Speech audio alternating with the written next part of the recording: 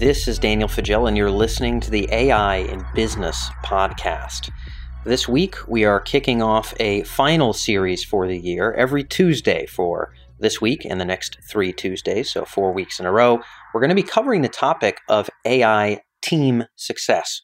What does it take to build a cross-functional AI team that not only can write code, but can push something into deployment, that can actually move an enterprise forward in terms of AI adoption and really seeing ROI? Obviously, that is easier said than done, but we wanted to talk to people that have seen it happen in the real world and who can share great advice. We had Mazin Gilbert on the show with us not terribly long ago. He used to head up AI with AT&T. He is now heading up telco AI with Google. Mazin has worked within large, established, we could even say stodgy existing enterprises, watching them make the slow process of adopting AI, and now he works within one of the most digitally savvy companies in the world, the sort of exemplar of big tech, that is to say, Google. And he has seen both sides of the fence. In this episode, Mazin talks about what it takes to have business stakeholders work together with data scientists and what kind of communication regimens should be in place to get to ROI in a real established enterprise company. Again, this is somebody who's seen the inside of big tech and a big company, somebody who's very close to the technology, but also steering business initiatives. We're grateful to have Mazin's expertise on this episode. Again, this is the first of a series on building successful AI teams. I hope you like this episode. And without further ado, let's fly into the first one. This is Mazin Gilbert with Google here on the AI in Business podcast.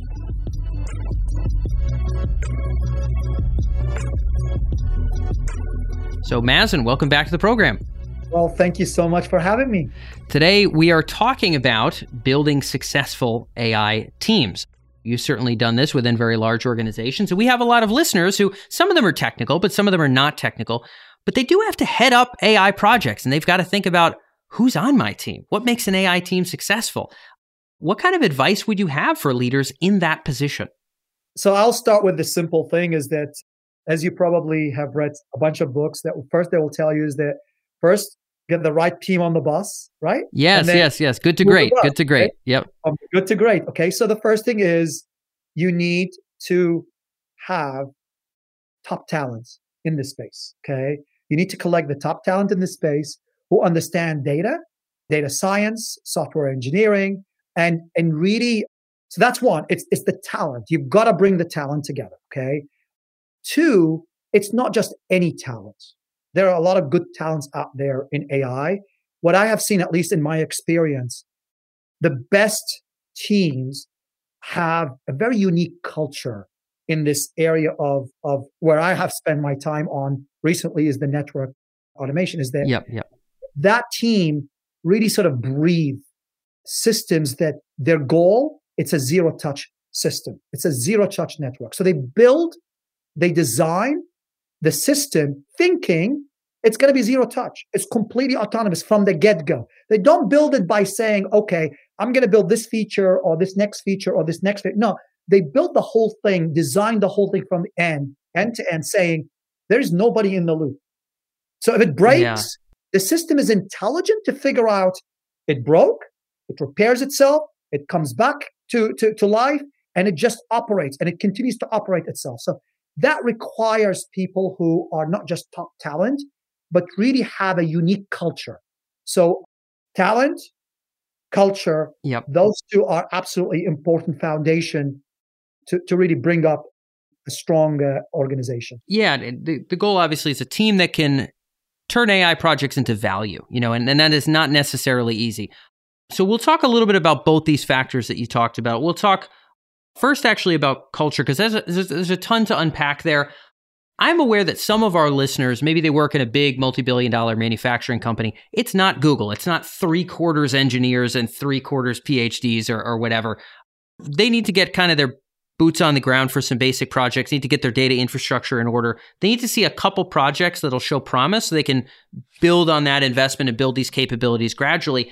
It may not make sense for them to have the no-touch factory of the future as project number one. So, but there probably is something transferable from the lesson that you have. I think big tech, obviously the day-to-day standards, the level of talent, the kinds of problems, you're going to have a different kind of person. But Is there different advice or maybe something to think about how that same culture idea would transfer to a more nascent industry or company? Yeah, so I would start with the following is clearly that depending on the maturity of the company, there are different things you would need to basically embed. But from my experience is that first, you've got to understand what problem you're trying to solve. And the problem is not to say, well, it's an AI problem. What problem our customers want us to solve? So start with the problem, okay? And break that down. And what I found when, let's imagine I talked about closed loop automation, for example, or any type of solution, analytics solutions, whatever. What I found in my past, to solve one customer problem, whatever the customer wants, the customer in my business at least may want to, they may want to be monitoring their network. Simple as that. I just want to monitor my network. What you find out is that there are many organizations required for this, and there's a lot of silos. So you have maybe the engineering organization, you have the product organization, the business organization, the professional services organization, maybe a tools organization, an innovation organization. And practically for you to build anything end to end, where the focus is the customer, all of these people really need to come together. And that's been the hardest thing. It's not the problem is hard. It is operationalizing the solution is very, very hard because of the silos. So the first place you start, honestly, is first, what problem we're trying to solve? And are we structured in a way that we can deliver that solution in an agile, fast way? Or do we have silos where each organization have their own, perf and objectives and goals, etc., and really to put them all together where the focus is the customer is usually missing. Got it. So beginning with that core problem, super critical. It sounds like there's also a factor here. If I'm a leader of an AI team, we've got, let's just say we're focusing on customer churn. Maybe we're in the telco space like you, maybe we're in the video space like a Netflix or something, whatever the case may be. We're focusing on customer churn. There's this element of, are we picking a problem that has too many silos? It sounds like if there are, maybe for some of these companies that are younger in the process of kind of AI adoption, they might be so sturdy in their silos. If we're trying to operate across three of them, it may be a lost cause. And we may need to think about kind of different project selection altogether. I mean, you've seen kind of older companies level up. Have you seen it start by breaking down silos first, working on AI second, or have you seen it as kind of let's operate within a silo where we're not going to have resistance, let's show progress, and let's use that as an excuse to expand beyond the silos? How does this work within a big firm to make a team be able to succeed? Because this is tough stuff. It is tough stuff. And honestly, it usually happens backwards. Okay. And it happens backwards in the following sense is that companies obviously, every company will tell you that their focus is the customer, okay, is solving customers' problem, customers first, customer experiences first. And then what they find the hard way is that as they try to solve customers' problems, they find that they are too expensive. It takes them too long and customers get very upset. Okay. A project that takes 3 months, an AI project, or 6 months, it really takes 2 years. Okay. And what it takes usually 5 to 7 people, it takes 50 to 70 people involved in the project. And then when they find that, they try to sort of say, well, we can't scale this way. What is exactly the problem? And so what you find out is that they go and reorganize. Okay. So it's sort of a backwards. What I mean by backwards is that they're trying to solve a problem. They do it the hard way. Then they find out their biggest issue is that they're just siloed. It takes them too long, too much. And so they go and reorganize to try to really address that problem. What should really happen is really sort of do it the correct way, which is look at the organization, look at the business you're trying to do, what customers want you to do, and really ask the question, are you structured in a way that you could deliver these AI solutions? Remember, AI solutions require infrastructure, it requires data engineering, data transformation, data warehousing, AI technologies, AI development, IT focus, to and lifecycle management. All of that is basically required. And I'm not suggesting you put everybody in one organization and that may be basically a 70-person organization. But I'm simply saying that if you want to deliver a project and be customer centric in AI, you really need to bring that team together, a small team together. Okay. When I went to my business school, they told me that the ideal size of a team is 4.6. And I really carry that to heart. The ideal size of a team is 4.6. You don't need a huge team that would have to be breathing and living with each other to deliver an AI solution. But you need this team to bond, and it has to be cross functions. It's not just engineering. It's got to be cross functions. And their goal is one thing. They all have one common goal, which is to solve the customer problem.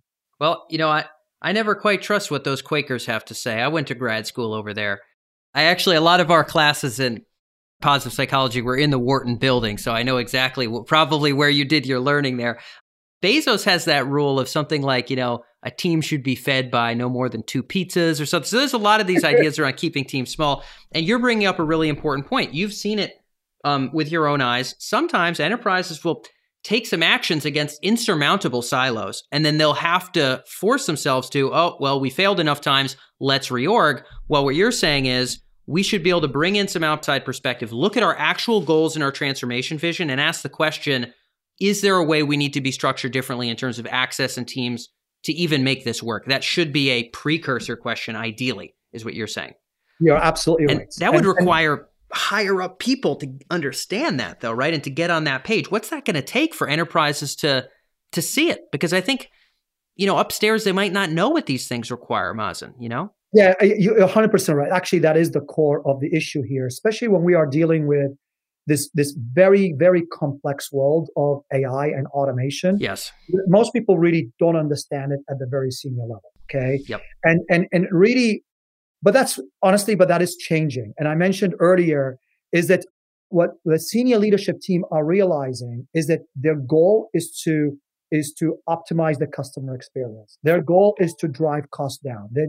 Their goal is to identify new monetization opportunities.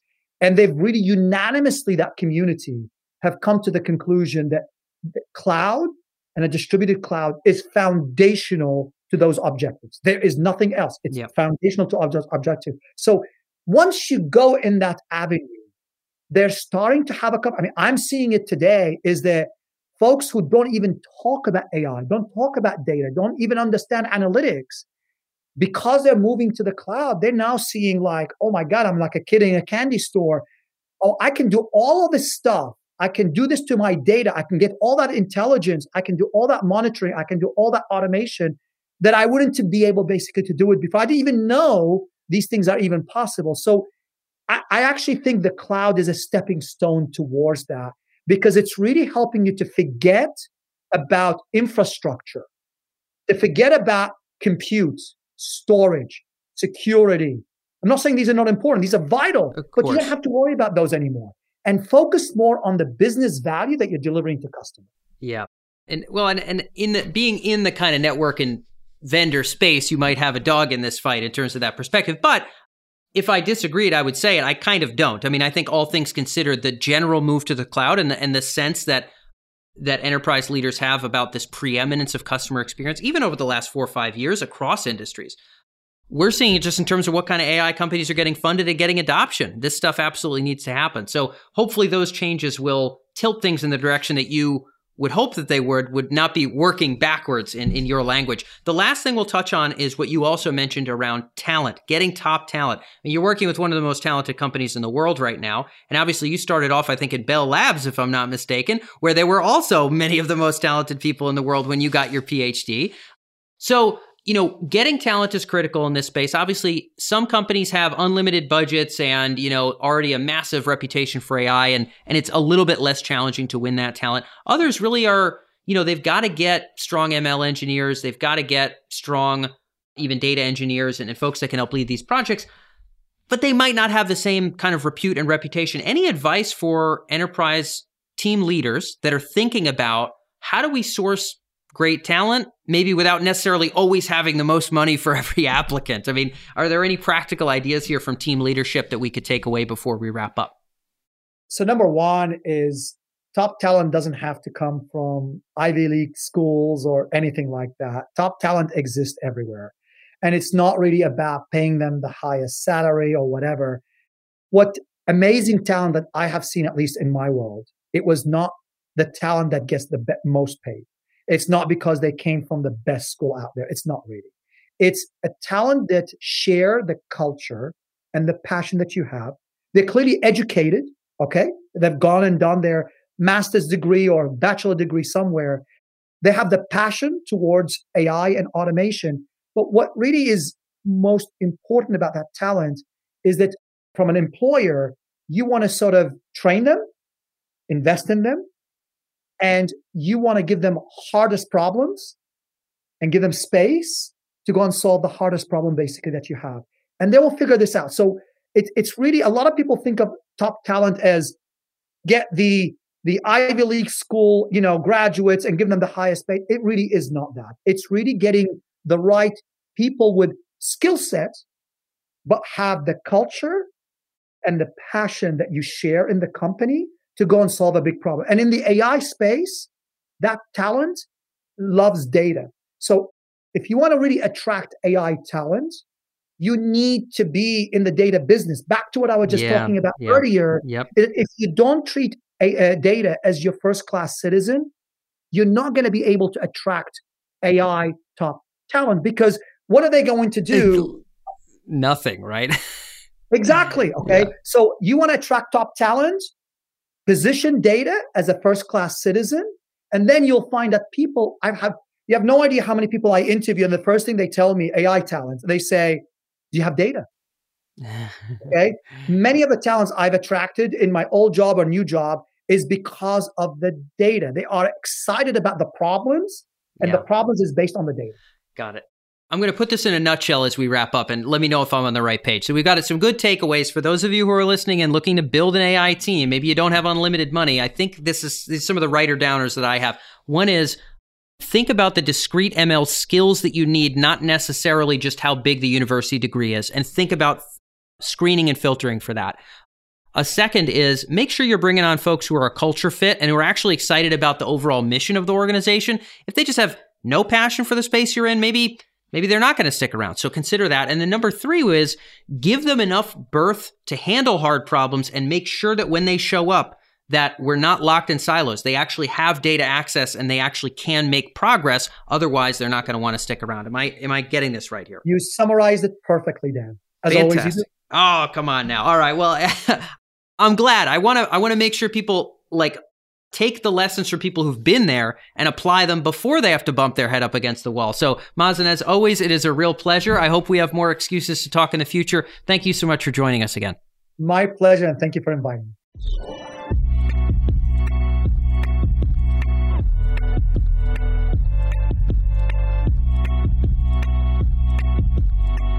So that's all for this episode of the AI in Business podcast. I appreciate you being here with us. Again, every Tuesday until the end of the year, that is to say the very end of December, we are going to be airing episodes on succeeding with AI teams, how to build AI teams that can actually get to ROI, not just write code. We have experts from PwC, from Rolls-Royce, and more coming up in this series. So stay tuned next week on Tuesday, where we're going to have more episodes on the same theme. But again, I hope you were able to enjoy today. And I've certainly had some fun recording these episodes. We're going to be doing one kind of mega article on this topic on emerge.com. Those of you who are in the newsletter are going to be seeing that. We're going to be distilling all the top insights from these 4 episodes early next year in January. So stay tuned for that. If you're not already on the newsletter, you're going to miss out on that article. So make sure to go over to emerj.com/N1. That's N like newsletter, and then the number 1, just the letter N, the number 1, emerj.com/N1. Be sure to sign up for the newsletter there. We send out emails every Tuesday and Thursday, and you can make sure to stay in touch with all of our latest coverage on use cases, in addition to all of our latest interviews. So thanks for tuning in on today's interview. I appreciate you being here. I look forward to catching you on the next one. You're on the AI in Business podcast.